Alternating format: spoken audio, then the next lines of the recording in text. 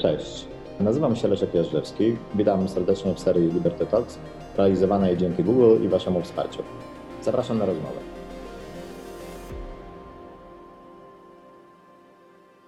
Witam Państwa bardzo serdecznie. Ja się nazywam Leszek Jażdżewski, witam w Rozmowie Jażdżewskiego. W zasadzie można powiedzieć, że nie wiem, kto tu jest gościem, kto jest gospodarzem, bo gospodarzem jest Piotr Buras, szef European Council of Foreign Relations w Warszawie, znawca problematyki niemieckiej, polskiej, europejskiej. I bardzo dziękuję za tę gościnę i za możliwość spotkania się twarzą w twarz, to jednak bardzo dużo daje. Piotr jest bardzo wnikliwym, jesteś bardzo wnikliwym analitykiem także tego wymiaru europejskiego, różnych kryzysów, które nas dotykają. Ja pamiętam, że chyba jak pisaliście z Knausem w swoim czasie o wyzwaniach Trybunału Konstytucyjnego, tych zmian prawa, to miało wtedy bardzo duży rezonans w Europie. To European Stability Initiative też się bardzo mocno zajmuje problematyką uchodźczą.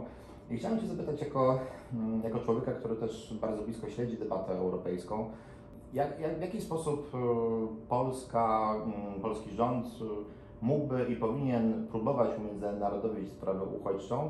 Czego się mogliśmy też nauczyć z tego kryzysu 2015, kiedy pewne rozwiązania zostały wprowadzone, czasem dość, można powiedzieć, brutalne i takie cyniczne, ale skuteczne. Czy coś z tego kryzysu 2015 powinno być dla nas lekcją teraz, czy to w ogóle są jednak dwa odrębne tematy, bo Turcja nie jest Białorusią? Co możemy zrobić, żeby ten konflikt umiędzynarodowić i spróbować go rozwiązać jakby u źródła? No tak, wydaje mi się, że to jest kilka kwestii. Przede wszystkim trzeba powiedzieć, że nie mamy do czynienia i nie będziemy mieli do czynienia z kryzysem jak w 2015 roku. To jest dlatego, że wydaje mi się ważne jest, żeby o tym mówić, ponieważ ciągle w debacie nie tylko polskiej, ale europejskiej pojawiają się takie głosy, to nie możemy dopuścić do tego, żeby powtórzył się 2015 rok i maluje się taki scenariusz jakiegoś kataklizmu, który nas czeka.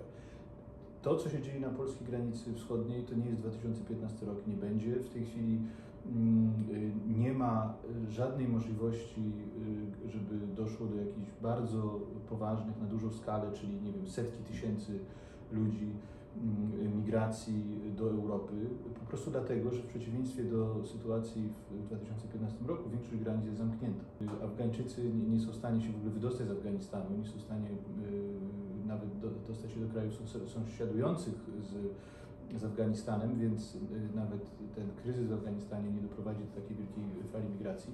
Sytuacja jest zupełnie inna, więc mamy do czynienia rzeczywiście z dosyć wyjątkową sytuacją, gdzie i to jest, wydaje mi się, bardzo ważne, mieć tego świadomość, że mamy nie tylko po drugiej stronie reżim, który wykorzystuje migrantów jako broń i próbuje za ich pomocą wywierać presję na Unię Europejską i Polskę, ale mamy przede wszystkim, i to jest różnica w stosunku do wszystkich innych kryzysów, czy może nie tyle kryzysów, ale sytuacji na innych granicach zewnętrznych Unii Europejskiej, że mamy do czynienia z reżimem, który jest w zasadzie gotowy ryzykować, nie tyle ryzykować życie tych migrantów, tylko po prostu dopuścić do całkowitego kataklizmu humanitarnego, gdzie tam będą ludzie ginąć w zasadzie bez żadnej kontroli. To jest sytuacja wyjątkowa dlatego, że mamy do czynienia z identyczną sytuacją jak na granicy polskiej. To znaczy, że mamy kraje, które dokonują tak zwanych pushbacków,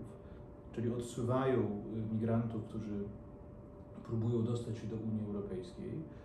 Odsuwają ich podobnie jak Polska, gwałcąc prawo Unii Europejskiej przede wszystkim i standardy międzynarodowe. Tego nie wolno robić. Robi to i Węgry, robią to i Grecja to robi, i Chorwacja to robi, i Hiszpania to robi. W zasadzie wszystkie kraje, które są na granicach Unii Europejskiej. Tylko że po tej drugiej stronie mają kraje, które tymi migrantami w mniejszym lub większym stopniu się opiekują.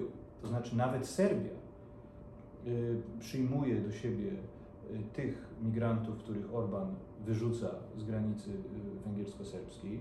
Jeżeli Grecy odsuwają łodzie, wypychają tych na Morzu Egejskim w kierunku Turcji, to Turcja ratuje tych migrantów i ich przyjmuje do siebie. Więc innymi słowy, nawet takie reżimy jak Erdoana, czy Vučića, czy inne, wypełniają jakieś minima humanitaryzmu, to znaczy nie dopuszczają, po prostu mówiąc wprost, do masowej śmierci na ich granicy.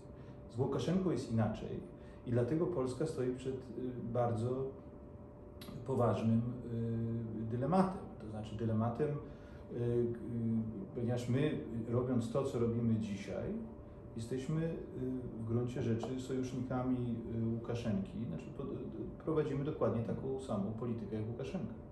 Znaczy my dopuszczamy do tego, żeby ludzie ginęli na granicy, czego nie robi ani Erdogan, ani Vučić, ani nikt inny. No, nie mamy, to jest nasz pech, można powiedzieć, że mamy takiego sąsiada, ale taka jest prawda. I teraz jest oczywiście pytanie, co z tym można zrobić i jaka jest, bo to nie jest oczywiście tylko problem polski, to jest problem europejski, dlatego że my sami mówimy, że to jest problem, że my bronimy wschodniej granicy Unii Europejskiej, tylko że ja mam takie wrażenie, że polska polityka w tej kwestii jest sprzeczna. To znaczy my mówimy, że bronimy europejskiej granicy, że udajemy, że stosujemy się do prawa, nie stosujemy się do prawa europejskiego z całą pewnością, ale udajemy, że to robimy i robimy to w zasadzie wszystko na własną rękę. To znaczy nie dopuszczamy do jakiejkolwiek europeizacji tego problemu. No myślę, że dlatego właśnie, że jednak ta polska polityka przekroczyła już tę czerwoną linię, która w nasyconej absolutną hipokryzją polityce unijnej wobec uchodźców jednak istnieje. To znaczy ta czerwona linia to jest to, że ludzie nie umierają na granicy w sposób masowy za sprawą polityki państw Unii Europejskiej. To się oczywiście zdarzało na Morzu Śródziemnym. W tej chwili to się w zasadzie nie zdarza i nie ma takiej bezpośredniego związku z tymi pushbackami a śmiercią. I to jest, no więc to jest pytanie, co Polska mogłaby zrobić i ja myślę, że to jest ileś opcji jest. My rozmawiamy dzisiaj, więcej się mówi o Frontexie. To znaczy, że dopuśćmy Frontex na polską granicę wschodnią. Ja myślę, że to jest iluzoryczne rozwiązanie. To znaczy Frontex w niczym nam nie pomoże. To chyba 1000 osób, tak? Tak, jest przede wszystkim pytanie, co Frontex może zrobić.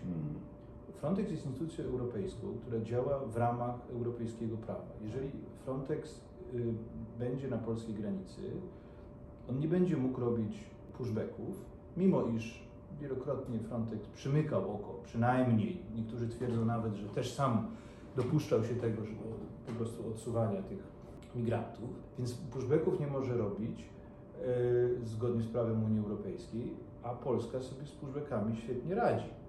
Mówiąc cynicznie, to znaczy no my dajemy radę wypychać, jak widzimy zdjęcia i oczywiście trochę ludzi się dostaje, ale jednak ostatnio są wypuszczani, jak Polska Straż Graniczna chce, to ich wysyła, więc z tego punktu widzenia to nie jest żadne rozwiązanie i co więcej Frontex mógłby robić? Znaczy Frontex zgodnie z prawem europejskim, funkcjonariusze Frontexu, jak się znaleźli na polskiej granicy, musieliby przyjąć wnioski azylowe od tych osób, czy pomóc polskim władzom.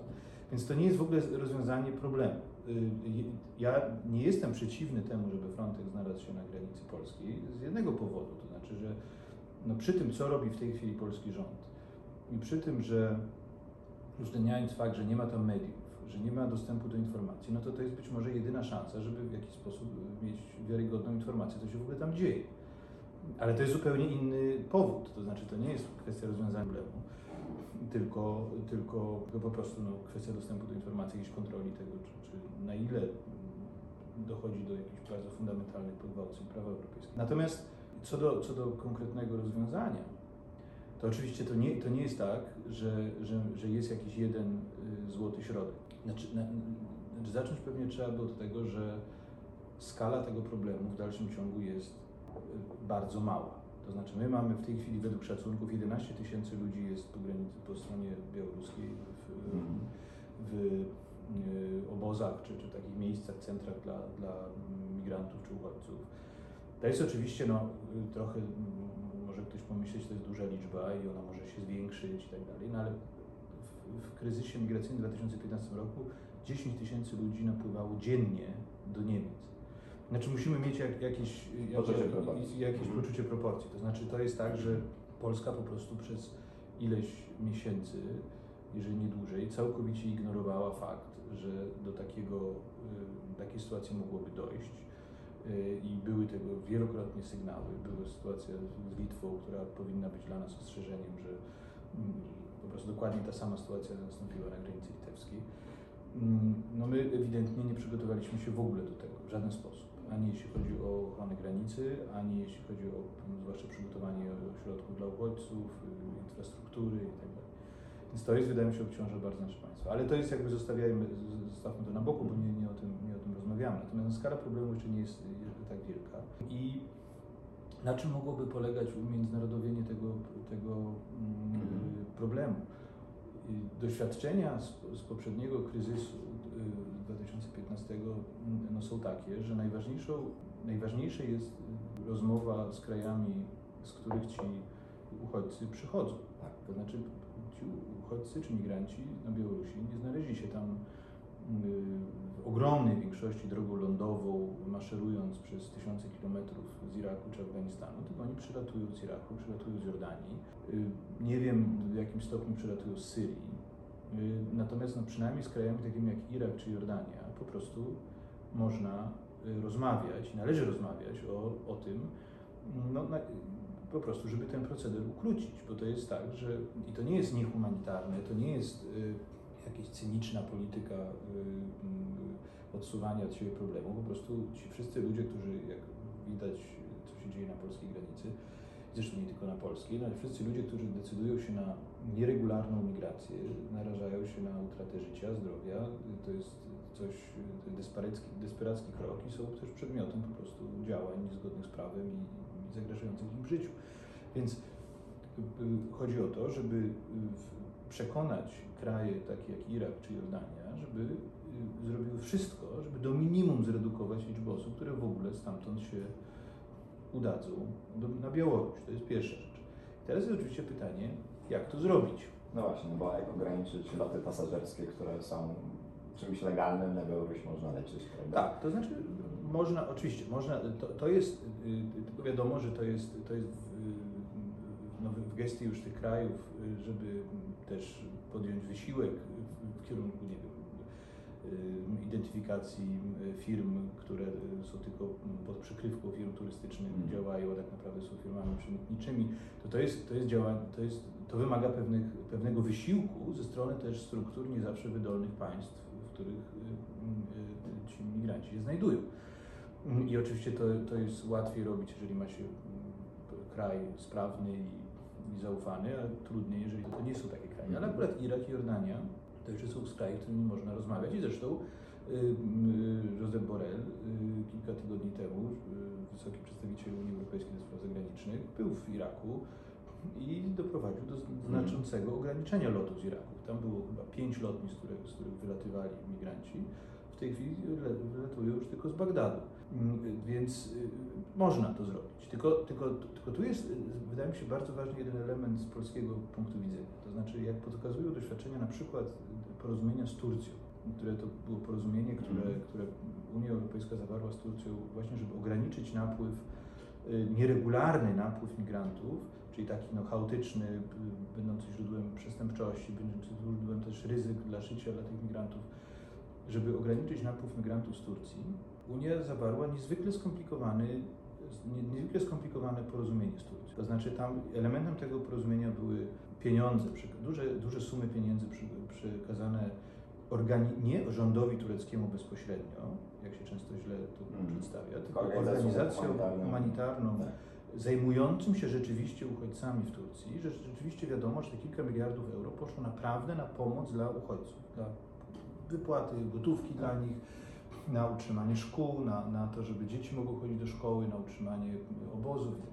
Znaczy nawet nie tyle obozów, bo tam obozów w gruncie rzeczy w Turcji nie ma, tylko na różnych ośrodków zajmujących się uchodźcami. Ale elementem, i to jest bardzo ważne, też tego porozumienia z Turcją, które niestety Unia Europejska nie do końca realizowała i na tym polegała trudność w tym porozumieniu, było to, że Unia powiedziała, że my będziemy bezpośrednio z Turcji przyjmować również migrantów. Tak, legalne ścieżki, legalne ścieżki przesiedlenia, legalne ścieżki, które umożliwiają migrantom, osobom, które chcą przyjechać do Europy, właśnie taki przyjazd. I teraz, jeżeli my chcemy być poważnym graczem w tej rozmowie, to my i chcemy zachować jakieś minima humanitaryzmu na naszej granicy, no to jedna z ofert, którą możemy mieć na przykład dla Jordanii czy Iraku jest taka, że po prostu my przyjmujemy migrantów, którzy przyjdą przez polską wschodnią granicę. Umawiamy się z Jordanią, że wszystkie osoby, które przyjechały z Jordanii, zostaną natychmiast odstawione, jest readmisja natychmiast, po prostu po stwierdzeniu odstawione do Jordanii. Natomiast w ramach tego, czyli readmisja do Jordanii, natomiast w ramach takiego, powiedzmy, porozumienia, my przyjmujemy część znajdujących się już w Jordanii uchodźców w sposób regularny. Którym przysługuje prawo do azylu, którzy na przykład syryjskich uchodźców czy innych, po prostu odciążamy Jordanię, czy Irak, czy Liban. Przyjmujemy jakąś część migrantów stamtąd bezpośrednio, ale w zamian za to nie mamy tej nieregularnej migracji, ponieważ to się przestaje opłacać. To jest oczywiście, ja teraz przedstawiam pewną filozofię rozwiązania problemu, która oczywiście, każdy powie, to jest w szczegółach strasznie trudne, z każdym krajem to inaczej będzie wyglądało, ale problem polega na tym, że zasada jest dla mnie taka: jeżeli nie chcesz mieć nieregularnej migracji, która zagraża bezpieczeństwu, która jest źródłem przestępczości, która jest problemem dla państwa, która stwarza niepokój wśród obywateli, to musisz być gotowym do tego, żeby przyjmować uchodźców, migrantów w sposób regularny. To znaczy dawać tego rodzaju ofertę, ponieważ żaden kraj, który tak jak, nie wiem, Turcja ma 4 miliony uchodźców syryjskich, Liban ma 1/4 populacji, to są uchodźcy. Jaki kraj będzie chciał z nami współpracować, gdzie my mówimy, my mamy 1000 migrantów nieregularnych na granicy i nie możemy sobie z tym poradzić, więc musicie ich zabrać z powrotem i udaremnić ich wyjazd ze swojego kraju, chociaż macie ich 1/4 ludności, musicie zrobić wszystko, żeby oni przypadkiem nie znaleźli się na Białorusi. Jeżeli nie jesteśmy gotowi w ogóle do jakiejkolwiek współpracy i pomocy. I tu jest moim zdaniem ten pewien problem po polskiej stronie, że tej gotowości nie ma. Znaczy raczej mamy konferencję ministra Kamińskiego, który robi wszystko i cała propaganda rządowa, żeby pokazać, że wszyscy uchodźcy, migranci są zagrożeniem dla Polski, to jest terroryzm, nakręcanie spirali nienawiści, która uniemożliwia w ostatecznym rozrachunku w ogóle prowadzenie takiej polityki, która byłaby bardziej zniuansowana i bardziej elastyczna, a to jest absolutnie potrzebne. Więc ja myślę tylko, że to jest oczywiście, znowu, to nie jest tak, że to Polska powinna prowadzić te rozmowy sama. Znaczy na tym polega też europeizacja, że my powinniśmy współpracować z krajami, które są na przykład też gotowe do przyjmowania migrantów. Niemcy, Szwecja, Francja. Jest takich krajów mało, to znaczy, które mogłyby jakby w jakimś stopniu nam też pomóc, tylko to my musimy też wykazać się pewną elastycznością, natomiast w tej chwili nasza polityka polega na tym, że po prostu mówimy, zamykamy granice, stosujemy politykę à la Łukaszenko, znaczy musimy to jasno powiedzieć, no to jest po prostu polityka odstraszania poprzez epatowanie tragedią i śmiercią. I tyle. Z tej Twojej ciekawej analizy jakby wyłania się obraz, który rzeczywiście jest mocno zniuansowany, bo jakby Polska mogłaby się zachować w bardzo różny sposób w takiej sytuacji. No i jakby wybraliśmy taką ścieżkę, której to jest taka trochę gra w tchórza, takie game of chicken, tak? To pierwszy skręci. My czy Łukaszenko, znaczy jakby zakładnikami są uchodźcy i kto będzie dla nich okrutniejszy, ten niejako wygrywa. Problem polega na tym, że jest pytanie, czy jesteśmy w stanie przelicytować Białoruś w tej grze. Tym bardziej, że tak jak słusznie zauważyłeś, Białoruś nawet w przeciwieństwie do Turcji jakby nie czuje żadnej więzi z migrantami, wręcz jest pytanie chyba za rzadko zadawane, albo nie ma może na nie precyzyjnej odpowiedzi, jak to się stało, że ten kryzys został sprokurowany. Jakby, mówi się o Afganistanie, ale z tego, co Ty mówisz, to ta ścieżka afgańska wcale nie jest taka prosta, wielu z tych ludzi w ogóle nie jest z Afganistanu. Z tego, co słyszałem, ale to znowu są jakby informacje od ludzi, którzy tam są na miejscu, więc one na pewno są wyrywkowe, że tam są ludzie, nie wiem, i z Afryki, i z Bangladeszu, i z bardzo różnych krajów tak naprawdę. Często są obywatelami tych krajów, którzy z tych krajów wyjechali, że oni nie są uchodźcami na terytorium tego kraju. To jest kolejna różnica z Turcją, prawda? Czy oczywiście w czasie tego kryzysu wmieszali się też, nie wiem, Albańczycy i inni mieszkańcy granicy Bałkanów, również znajdowali się w tym tłumie. Część z nich została potem, jak rozumiem, cofnięta, część z nich chyba dalej znajduje się przede wszystkim w Niemczech. My moglibyśmy się zachować też jak Węgry. Znaczy, ja rozumiem, że sytuacja jeśli nam umiędzynarodowienie nie idzie z przyczyn takich, że Europa się tym nie interesuje, też mając dobre powody, prawda? To znaczy, my nie daliśmy żadnego świadectwa solidarności po 2015 roku, wycofując się z zawartej umowy przez poprzedni rząd, prawda, że tych 7 000 przyjmiemy. Ale rozumiem, że gdyby się okazało, że ci ludzie są masowo przepuszczani, bo już nie dajemy, to zresztą być może nastąpić, tak, no bo bardzo ciężko będzie upilnować te granice, gdyby ten nacisk był liczony w dziesiątkach tysięcy. No to ja rozumiem, że wtedy po pierwsze wypadamy z Schengen, po drugie rzeczywiście wtedy Niemcy stają w obliczu tego samego wyzwania, albo nawet większego, no bo jest pytanie, co robimy z tymi ludźmi, czy znowu przyjmujemy, czy nie przyjmujemy.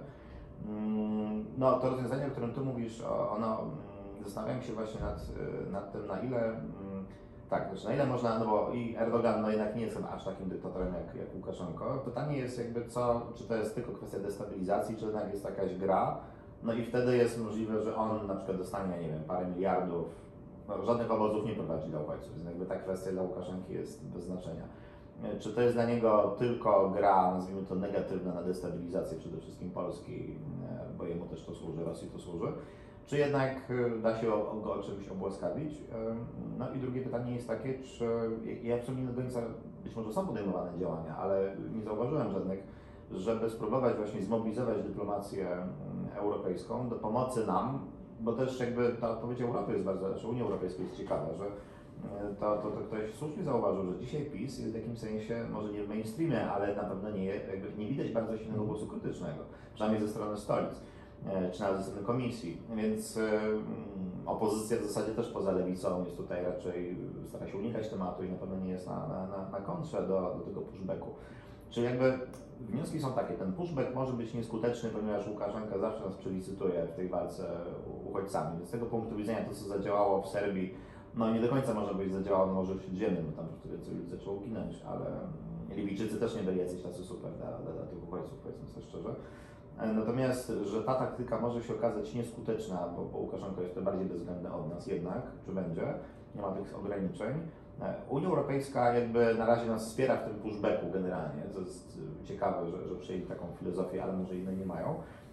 Nie widać, pytanie z jakich powodów chęci do tego, żeby spróbować zrobić z tego grę na skalę turecką, gdzie Angela Merkel była tym głównym architektem, ale miała tam też Tuska, miała cały ten aparat Unii Europejskiej i zastanawiam się nad tym, czy to jest kwestia, że jesteśmy już w takiej izolacji, czy to jest kwestia wyboru, czy może coś się dzieje, czy może ten kryzys wciąż, przez to, że jego skala jest mała, wciąż nie jest dostrzegany przez Brukselę jako aż tak poważny.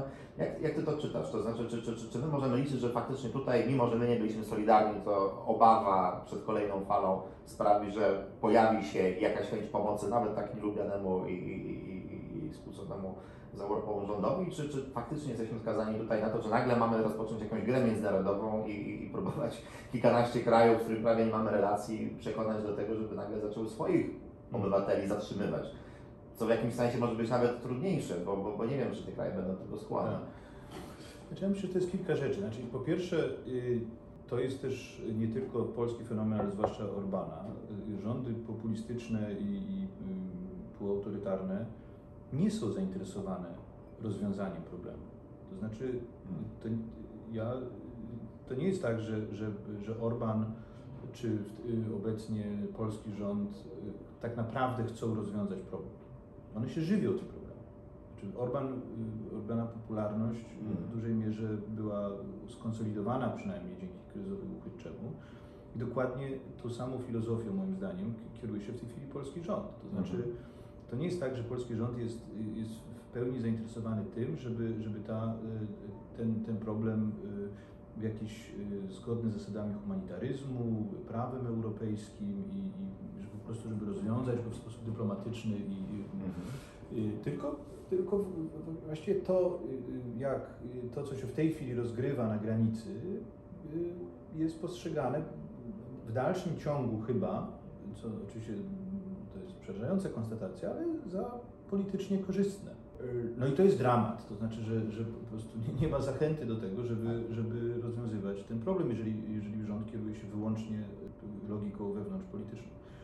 Druga rzecz jest taka, że oczywiście prawdą jest, że pushback i taka twarda polityka wobec uchodźców na granicach Unii Europejskiej nie jest polską specjalnością. To jest w tej chwili polityka przepełniona hipokryzją, bo bardzo dużo mówimy o wartościach, dużo mówimy o prawach człowieka w Europie i mówimy o tym, że no, tutaj Europa jest jakimś przykładem dla innych, ale po cichu tak naprawdę i instytucje europejskie, i wszystkie rządy Unii Europejskiej akceptują to, że na granicach zewnętrznych Unii Europejskiej panuje bezprawie.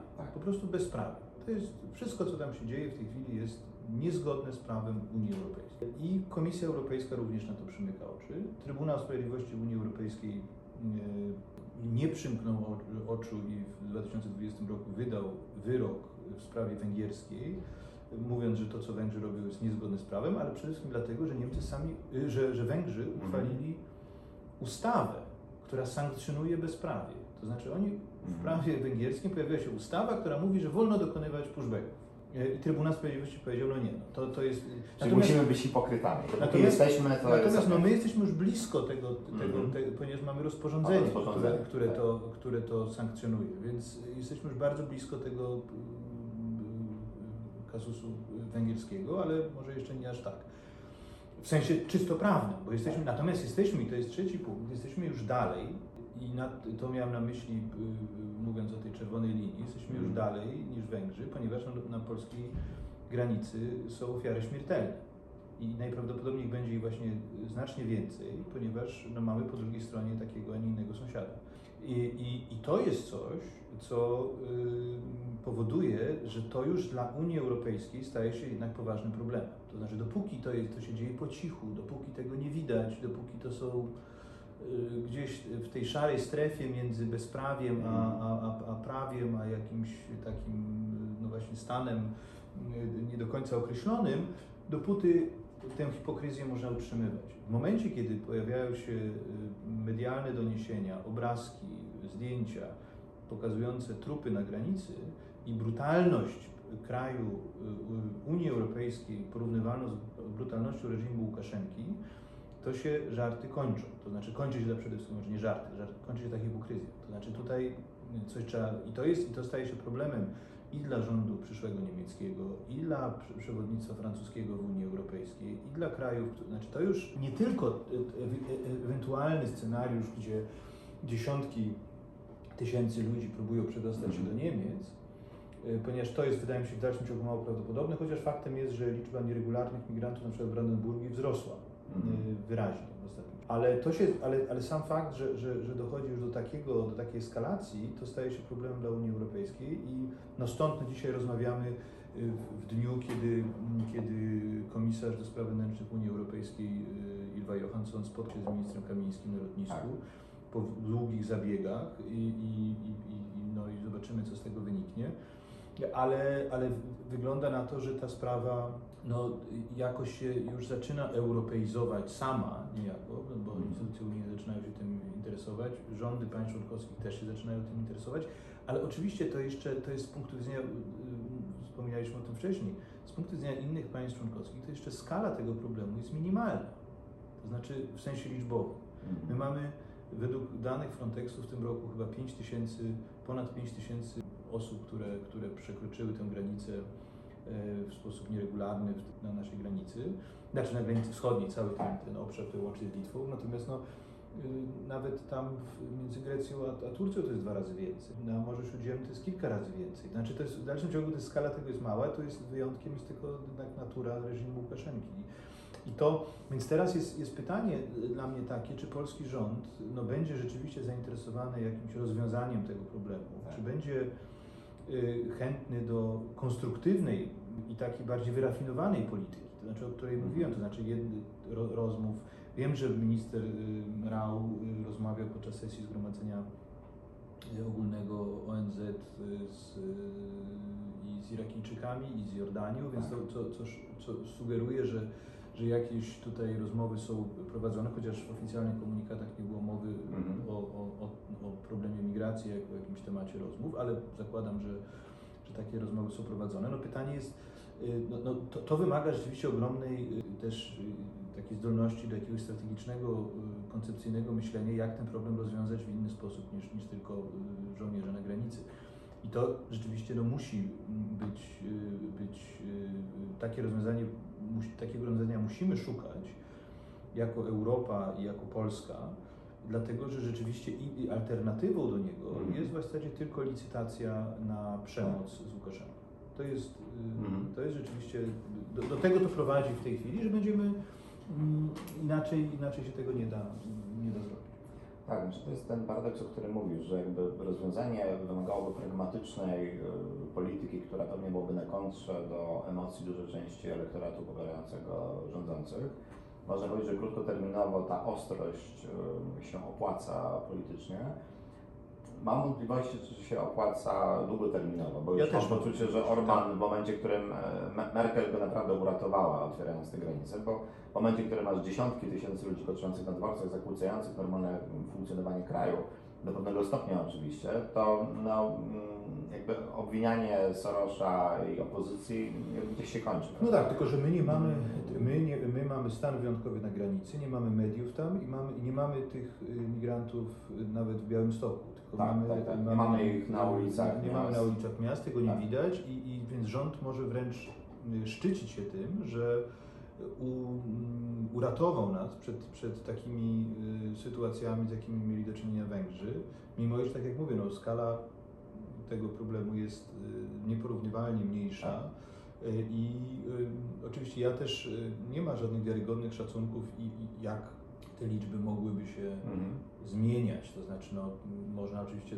twierdzić, że potencjał jest nieskończony, bo można transportować uchodźców ze wszystkich możliwych stron świata, ale to jest właśnie, dlatego tutaj jest niezwykle potrzebna Unia Europejska i współpraca nasza z głównymi naszymi partnerami, oparta na zaufaniu, oparta na jakimś współdziałaniu i takiej gotowości do wspólnego ponoszenia też obciążeń, żeby prowadzić wyrafinowaną, przemyślaną dyplomację w zasadzie na całym świecie. To znaczy jesteśmy globalną wioską i tutaj my musimy być do tego gotowi, tylko że nasz dramat polega na tym, że właśnie nie ma ani zaufania, ani kontaktów, ani współpracy z naszymi głównymi partnerami. Mamy wojnę z Komisją Europejską, którą właściwie zaraz mamy zamiar zaskarżyć do Trybunału Sprawiedliwości Unii Europejskiej za wstrzymywanie KPO.